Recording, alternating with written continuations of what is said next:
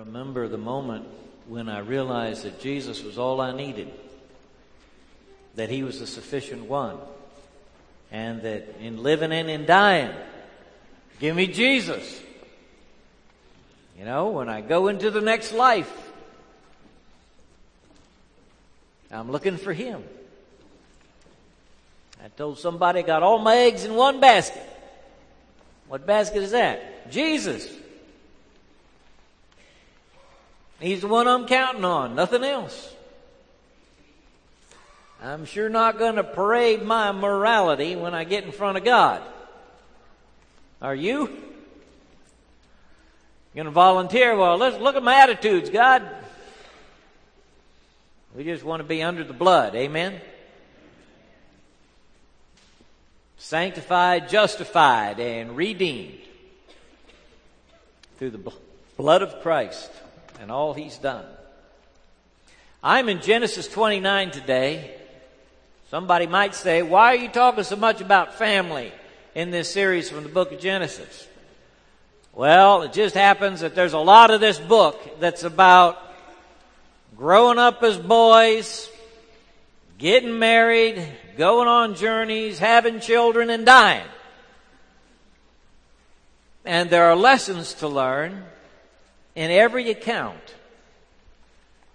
And these ancient accounts of the life of the patriarchs,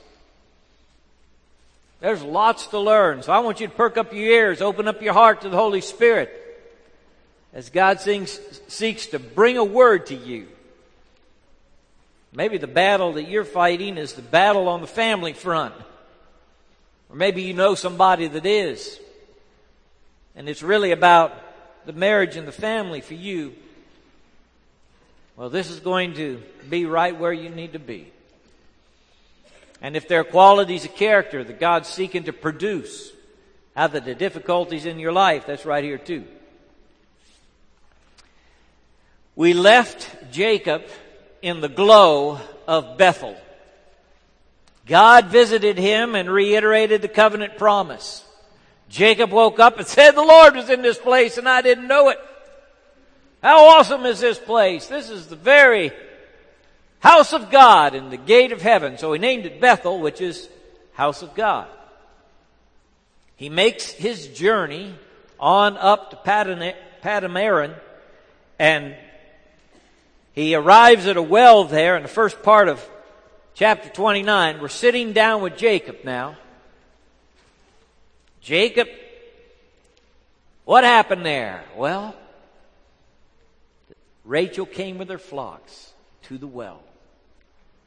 And he found out who she was. Rolled the stone away from the well so they could water the sheep. Verse 10 of chapter 29. When Jacob saw Rachel, daughter of Laban, his mother's brother, and Laban's sheep, he went over and rolled the stone away from the mouth of the well and watered his uncle's sheep. That's where his parents had sent him, you remember? Then Jacob kissed Rachel and began to weep aloud. This Jacob is an emotional man. Right now is a moment of emotion for him. He had told Rachel he was a relative of her father and a son of Rebekah, so she ran and told her father, like a young girl would. As soon as Laban heard the news about Jacob, his sister's son, he hurried to meet him. He embraced him, kissed him, and brought him to his house. And there Jacob told him all these things. Then Laban said to him, you are my own flesh and blood. After Jacob had stayed with him for a whole month, Laban said to him, just because you're a relative of mine, should you work for me for nothing? Tell me what your wages should be. Now Laban had 2 daughters. The name of the older was Leah, and the name of the younger was Rachel. Leah had weak eyes. I don't know what that means. All right? I know she had weak eyes. But Rachel was lovely in form and beautiful. I think I know what that means.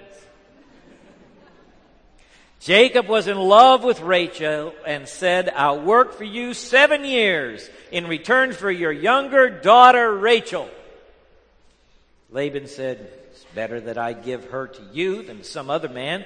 Stay here with me." So Jacob served 7 years to get Rachel, but they seemed like only a few days to him because of his love for her. Then Jacob said to Laban, "Give me my wife. My time is completed, and I want to lie with her." So Laban brought together all the people of the place and gave a feast. But when evening came, he took his daughter Leah and gave her to Jacob, and Jacob lay with her. And Laban gave his servant girl Zilpah to his daughter as her maidservant. When morning came, there was Leah. So Jacob said to Laban, "What is this you have done to me? I served you for Rachel, didn't I? Why have you deceived me?" Laban replied, "It's not our custom here to give the younger daughter in marriage before the older one. Finish this daughter's bridal week, then we will give you the younger one also, in return for another 7 years of work." And Jacob did so. He finished the week with Leah, and then Laban gave him his daughter Rachel to be his wife. Laban gave his servant girl Bilhah to his daughter Rachel as her maidservant. Jacob lay with Rachel also, and he loved Rachel more than Leah, and he worked for Laban another 7 years. When the Lord saw that Leah was not loved, he opened her womb. This is verse 31. But Rachel was barren. Leah became pregnant, gave birth to a son. She named him Reuben, for she said, "It is because the Lord has seen my misery. Surely my husband will love me now."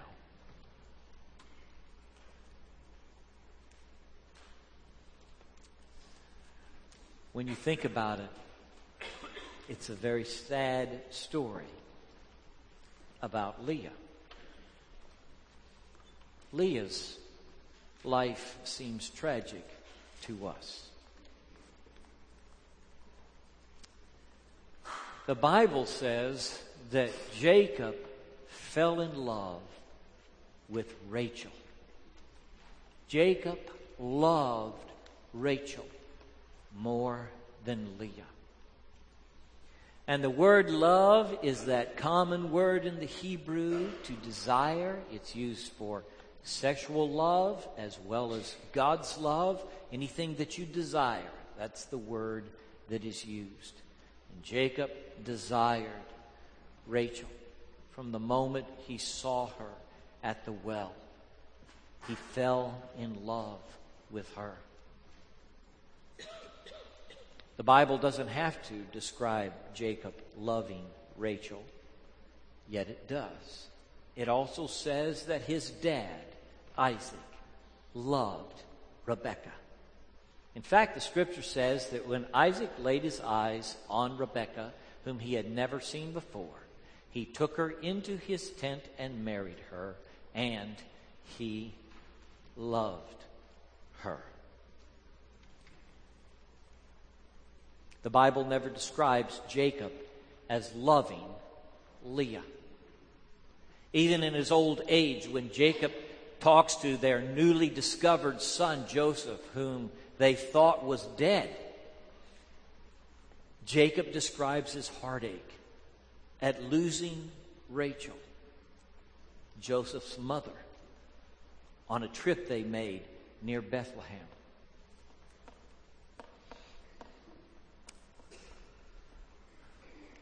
Jacob, however, is faithful to the covenant he entered into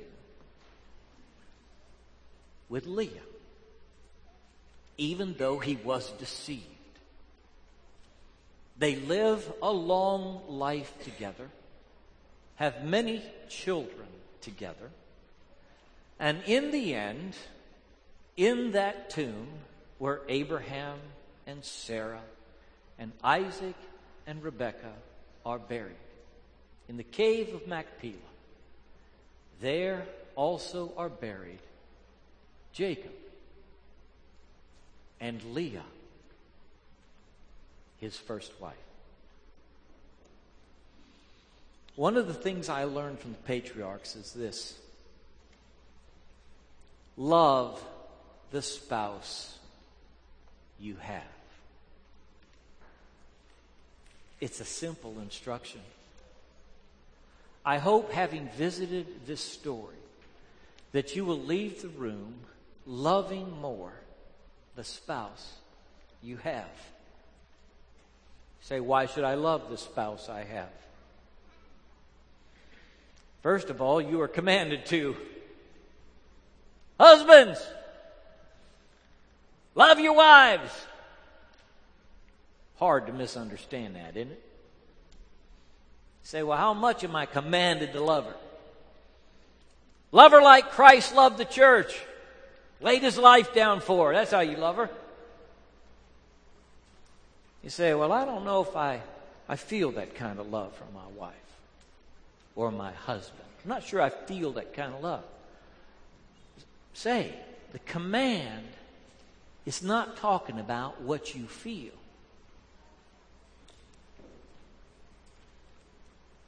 The command is talking about you loving your spouse. Sometimes that feels pretty good. Sometimes that feels pretty hard. All the time, it's consistently what God requires of you. Singles, some of you are contemplating marriage. Maybe you're dating somebody you hope to marry. You're engaged. What is my responsibility? Should I come into the church and say I do? Love the spouse you have. That's your responsibility. It's the command. It's also more than a command. It's a covenant into which you enter.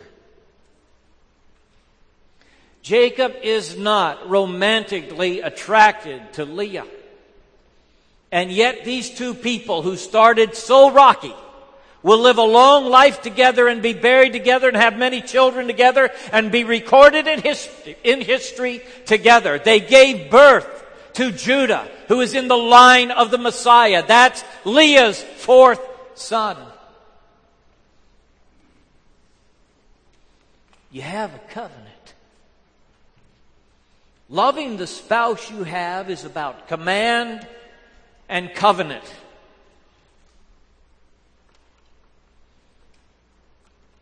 Some of us have the covenant tested. We don't know if we want to keep the promise. Whether we keep the promise we made or not is often about our integrity, our honesty, our determination. It's about qualities of character. You're in a covenant relationship right now. You promise together. Loving the spouse you have is about command and covenant. And brothers and sisters, we can't comprehend this culture that I've just read about, okay? We don't get it. I read through here and I think, what were these people thinking? I mean, he has children with Bilhah and Zilpah and Rachel and Leah. How to keep them straight? I read this, it's so foreign to me, I don't understand it. But I do understand. Command and covenant. Understand that.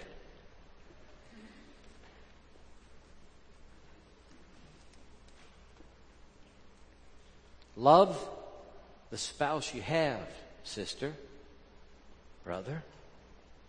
Love them at God's command. Love them because you were in covenant with them.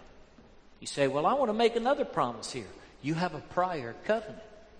Well, I want to live this alternative life. Hey, you've got a covenant into which you entered. You respect the covenant, honor the covenant, keep the covenant.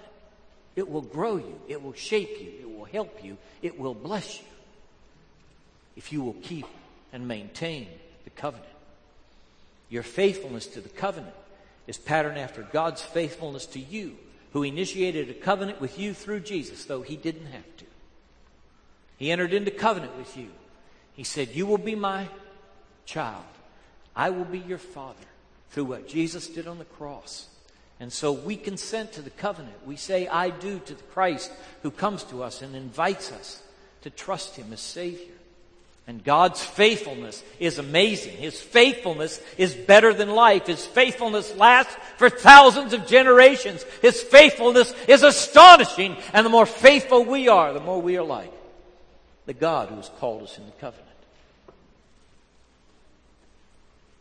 Love the spouse you have and live the life you have. Nobody in the three main characters in the story is going to get what they expected. You've got expectations. Bless you. Some of you say, I have high expectations. That's great. You build your dreams out of your expectations. You have an ideal picture of your future, of the person you will marry and the life you will live together and the children you will have. You have great expectations. That's important. We cherish our expectations. They drive us to succeed sometimes. They're important motivators in our lives, these dreams, these expectations that we have.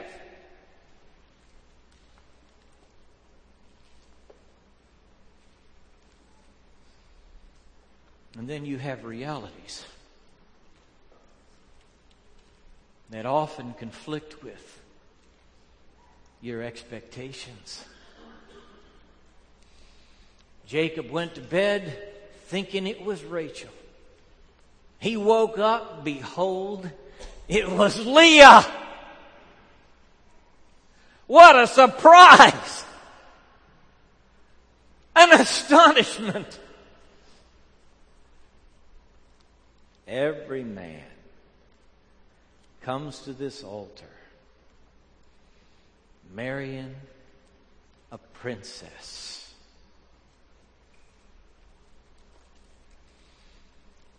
With high expectations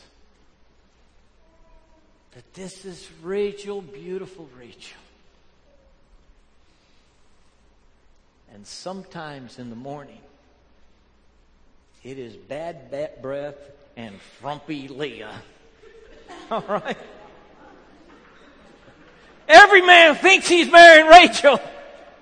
And to some degree or other, every man wakes up with Leah.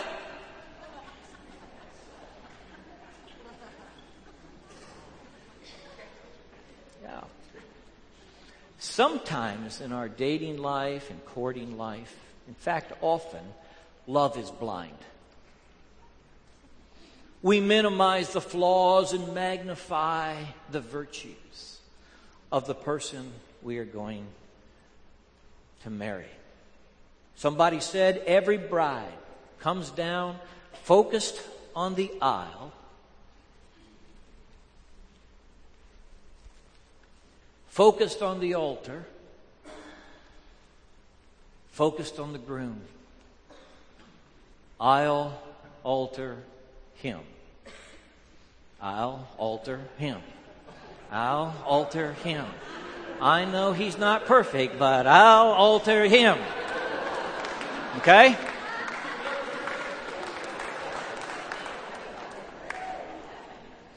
I'll alter him.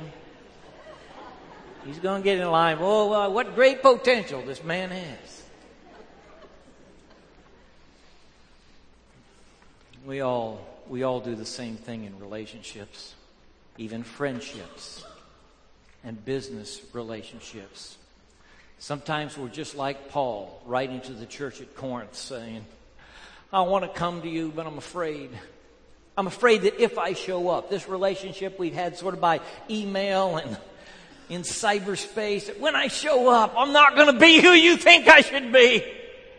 And you're not going to be who I hope you are. And there's going to be mutual disappointment.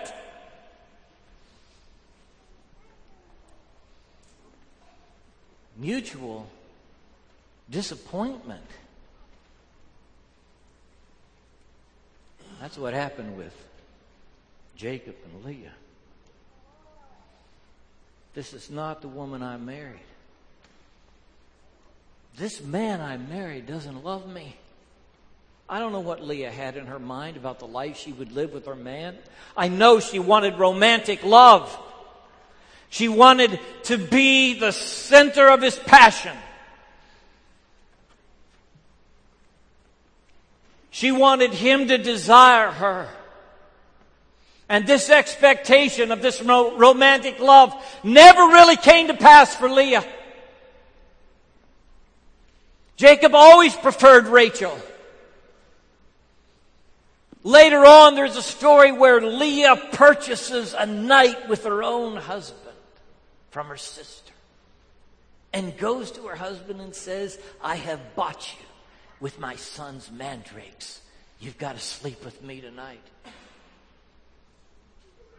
Her prayer changes. At first, when she bears the first children, she's thinking, maybe my husband will love me now. In later years, she names them, maybe my husband will honor me now. You know what holds together? Romantic love is important, all right? It really is. But what holds together a marriage over the course of decades is practical, down-to-earth caring for one another like God commands. The love that God commands is not a passion. It is a lifestyle with a purpose. It's God's love flowing through you. That's what keeps the marriage going and healthy. And the spark of romance is important. But it is not the glue of a long life together. That's the selfless love that you got to check on every day in your own behavior and attitude. That's the laying down of your life for the other. That's the setting aside of your dreams for the sake of the other.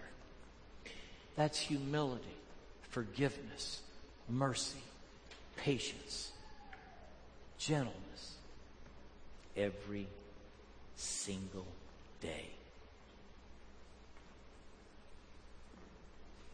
Where do you practice your Christianity first?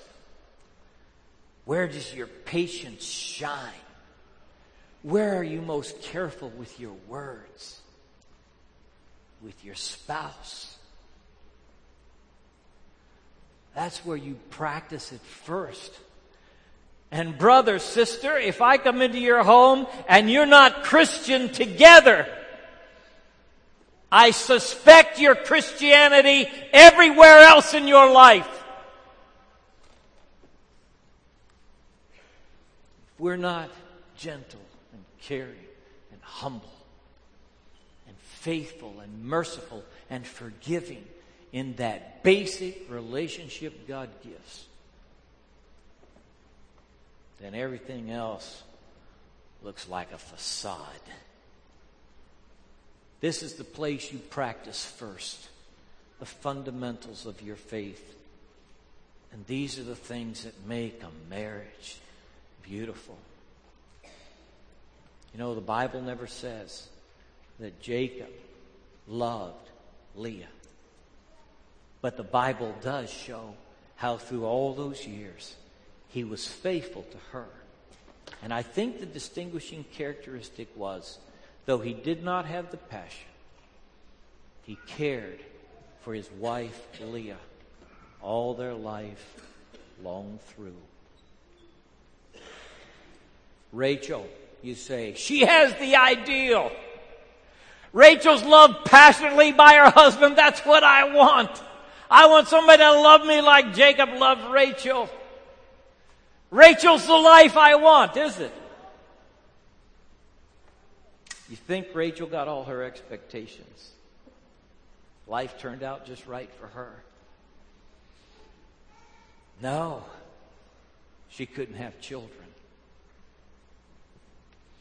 Leah had a son, and another son, and another son, and another son.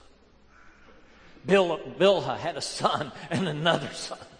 Zilpah had a son and another son, and Rachel had two more. Leah had two more, and Rachel has yet to have a child. She says at one point, Jacob, give me children or I'll die.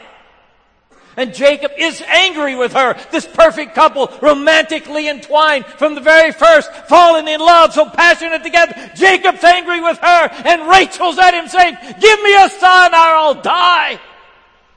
Do you not think behind those doors in that tent with Rachel and Jacob there were moments of tension and disappointment and anger and shouting? Where? Because life wouldn't turn out like they wanted it to. Rachel's expectations weren't happening. She couldn't have a baby.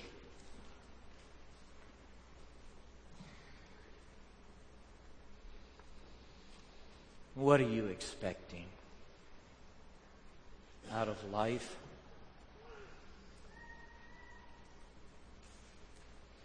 You know, 41% of the marriages fail in these United States. Second marriages are failing by 60%, and third marriages are failing by 73%.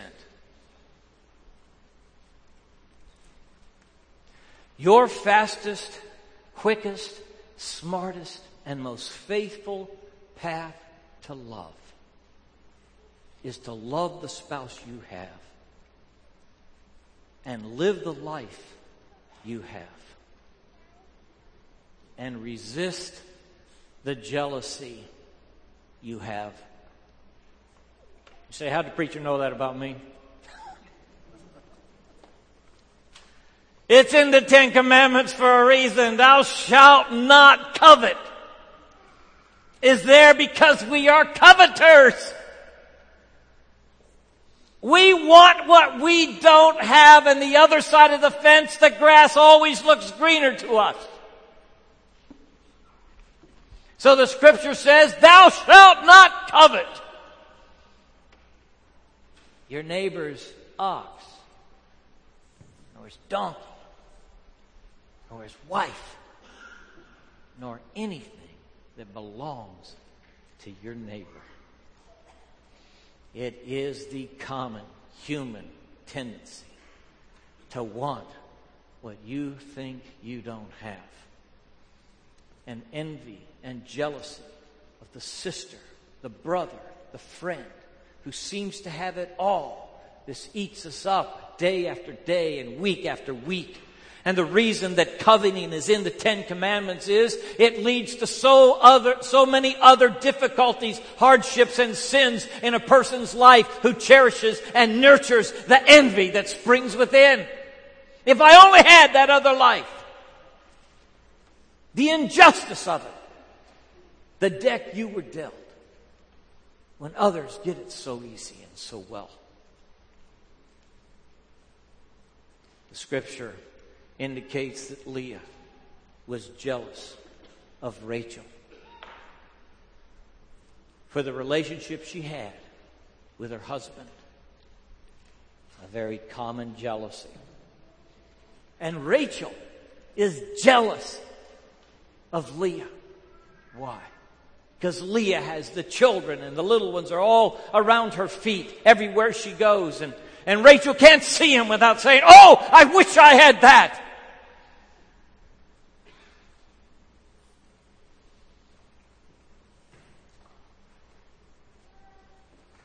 Resist the jealousies you have. They are not good for you. They poison the relationship you have now. It turns you bitter on the inside. It makes you harder and harder to live with because you don't like the life you have and you resist the command and the covenant. The qualities of spirit that God is trying to produce in you. Patience, endurance, gentleness, goodness, faith, and self-control. All of these things are challenged by jealousy and envy and coveting.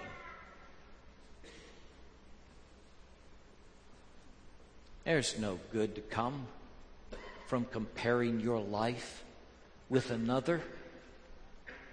What help is that?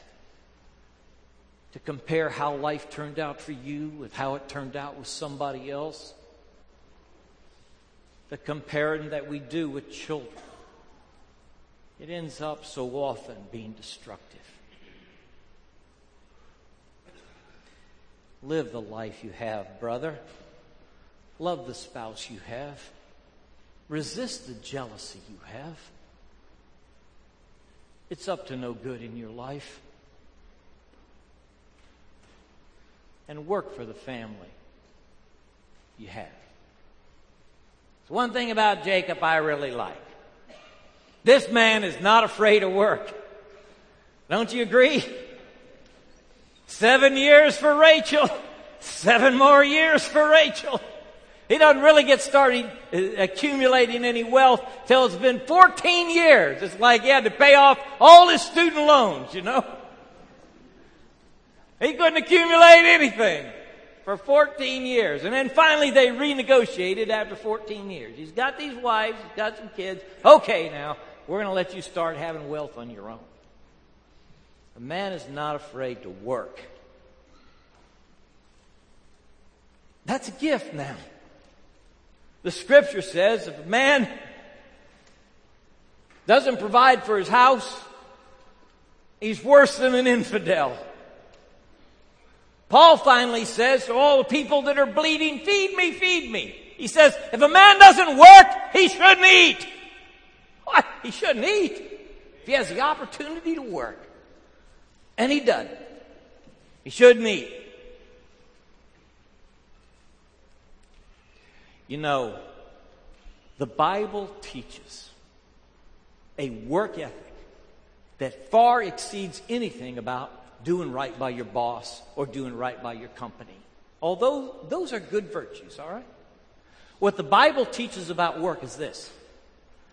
You get up in the morning, you show up at work at 7 o'clock, you clock in, you're working for Jesus, sister. That's who you're working for. Oh, you got a company, you got a boss, you're working for Jesus. Do your work as unto the Lord and not unto men. Do your work as unto the Lord. Work for the family you have as men and women.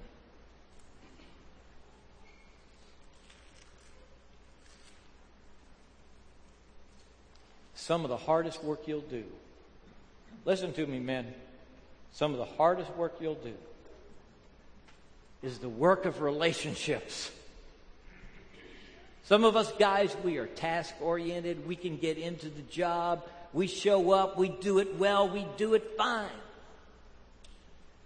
But spending time in the relationship and growing our marriage, it's harder for us. And when something's broken, we just want to run in there with our crescent wrench and our screwdriver. Just fix it, you know. What's wrong, wife? Tell me what it is. I got my toolkit. We'll fix it right now. And the wives know it's not going to happen like that. This is long work. It is hard work. It is the work of loving each other, demonstrating our faithfulness, sometimes renewing our trust and proving we are trustworthy. And that is long, hard work. And some of the things about our relationships take years. People do change, you know. But it's gradual. And particularly when you're talking about personality and the way you look at life and the way you handle things. I hope after years of marriage, you will look at one another and say, we have helped each other. It's been rough sometimes, but we've sort of knocked off the bumps and the rough edges. And we've blessed one another and we've grown together and we're more like Jesus today than we were 20 years ago when we said, I do. Because in the furnace and fire of the relationships of life, God purifies, tests, and produces things He cannot produce when all is fine and dandy.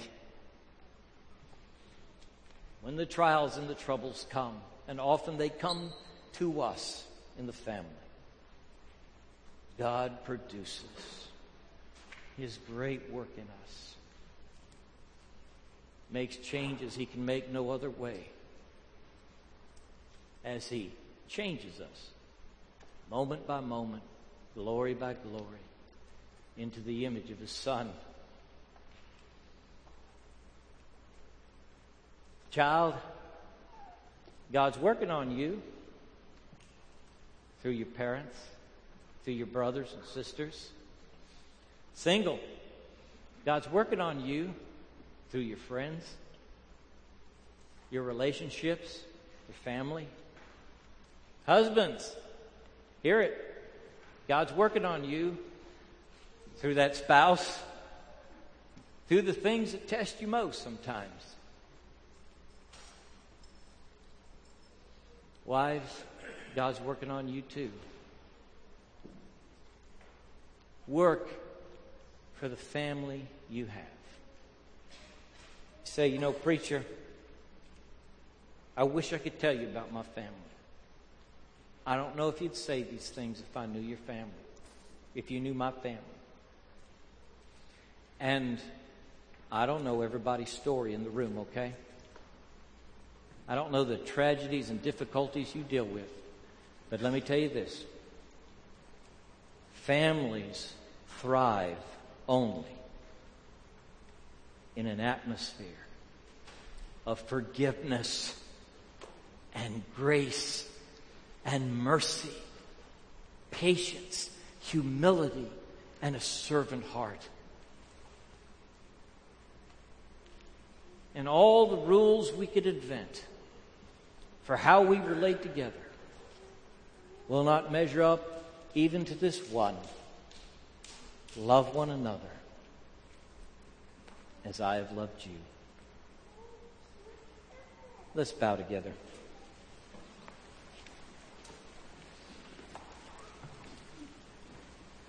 And as we have our response today, you are invited and encouraged to come and pray here at the front. Maybe for somebody you know that is struggling in their home or their family. If you've never trusted Christ as Savior, I think the greatest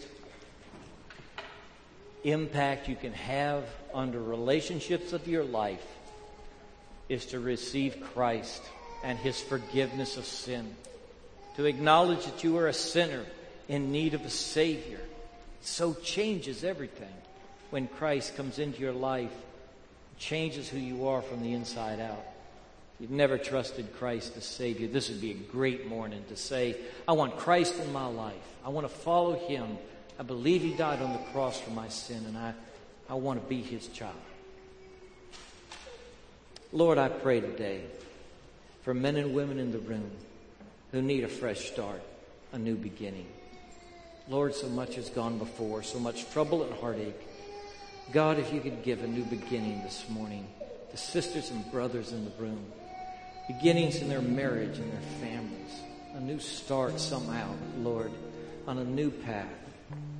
God, I pray that your forgiveness would flow today, that those who know they have hurt another will call out for your forgiveness today, asking for forgiveness from the one who has been injured and receiving forgiveness from you. God, that forgiving might bring a new beginning. I pray for grace today for those who struggle under heavy burdens, great difficulties, crushing soul and spirit. God, that you would give your strength by your Holy Spirit to those who need it most. Lord, thank you that your strength is available to all, no matter how dark the time, how deep the hole, that your grace is greater than all our sin. Thank you, Lord. God, I pray for patience, for a new birth of gentleness, humility one toward another. God, that these virtues would temper our words and change how we talk at one another and look at each other. Lord, that you would lace the virtues of Christ into the relationships of life. God, I pray for those who are at crisis time, that you would intervene by your Holy Spirit. And God, that you would come and bring a new day of love and healing and faithfulness. Lord, we're trusting you. You're the only one we can turn to. You are the one, the healer. You reconciled us unto God. You give us reconciliation unto one another. Lord, perform your good work. We pray in Jesus' name.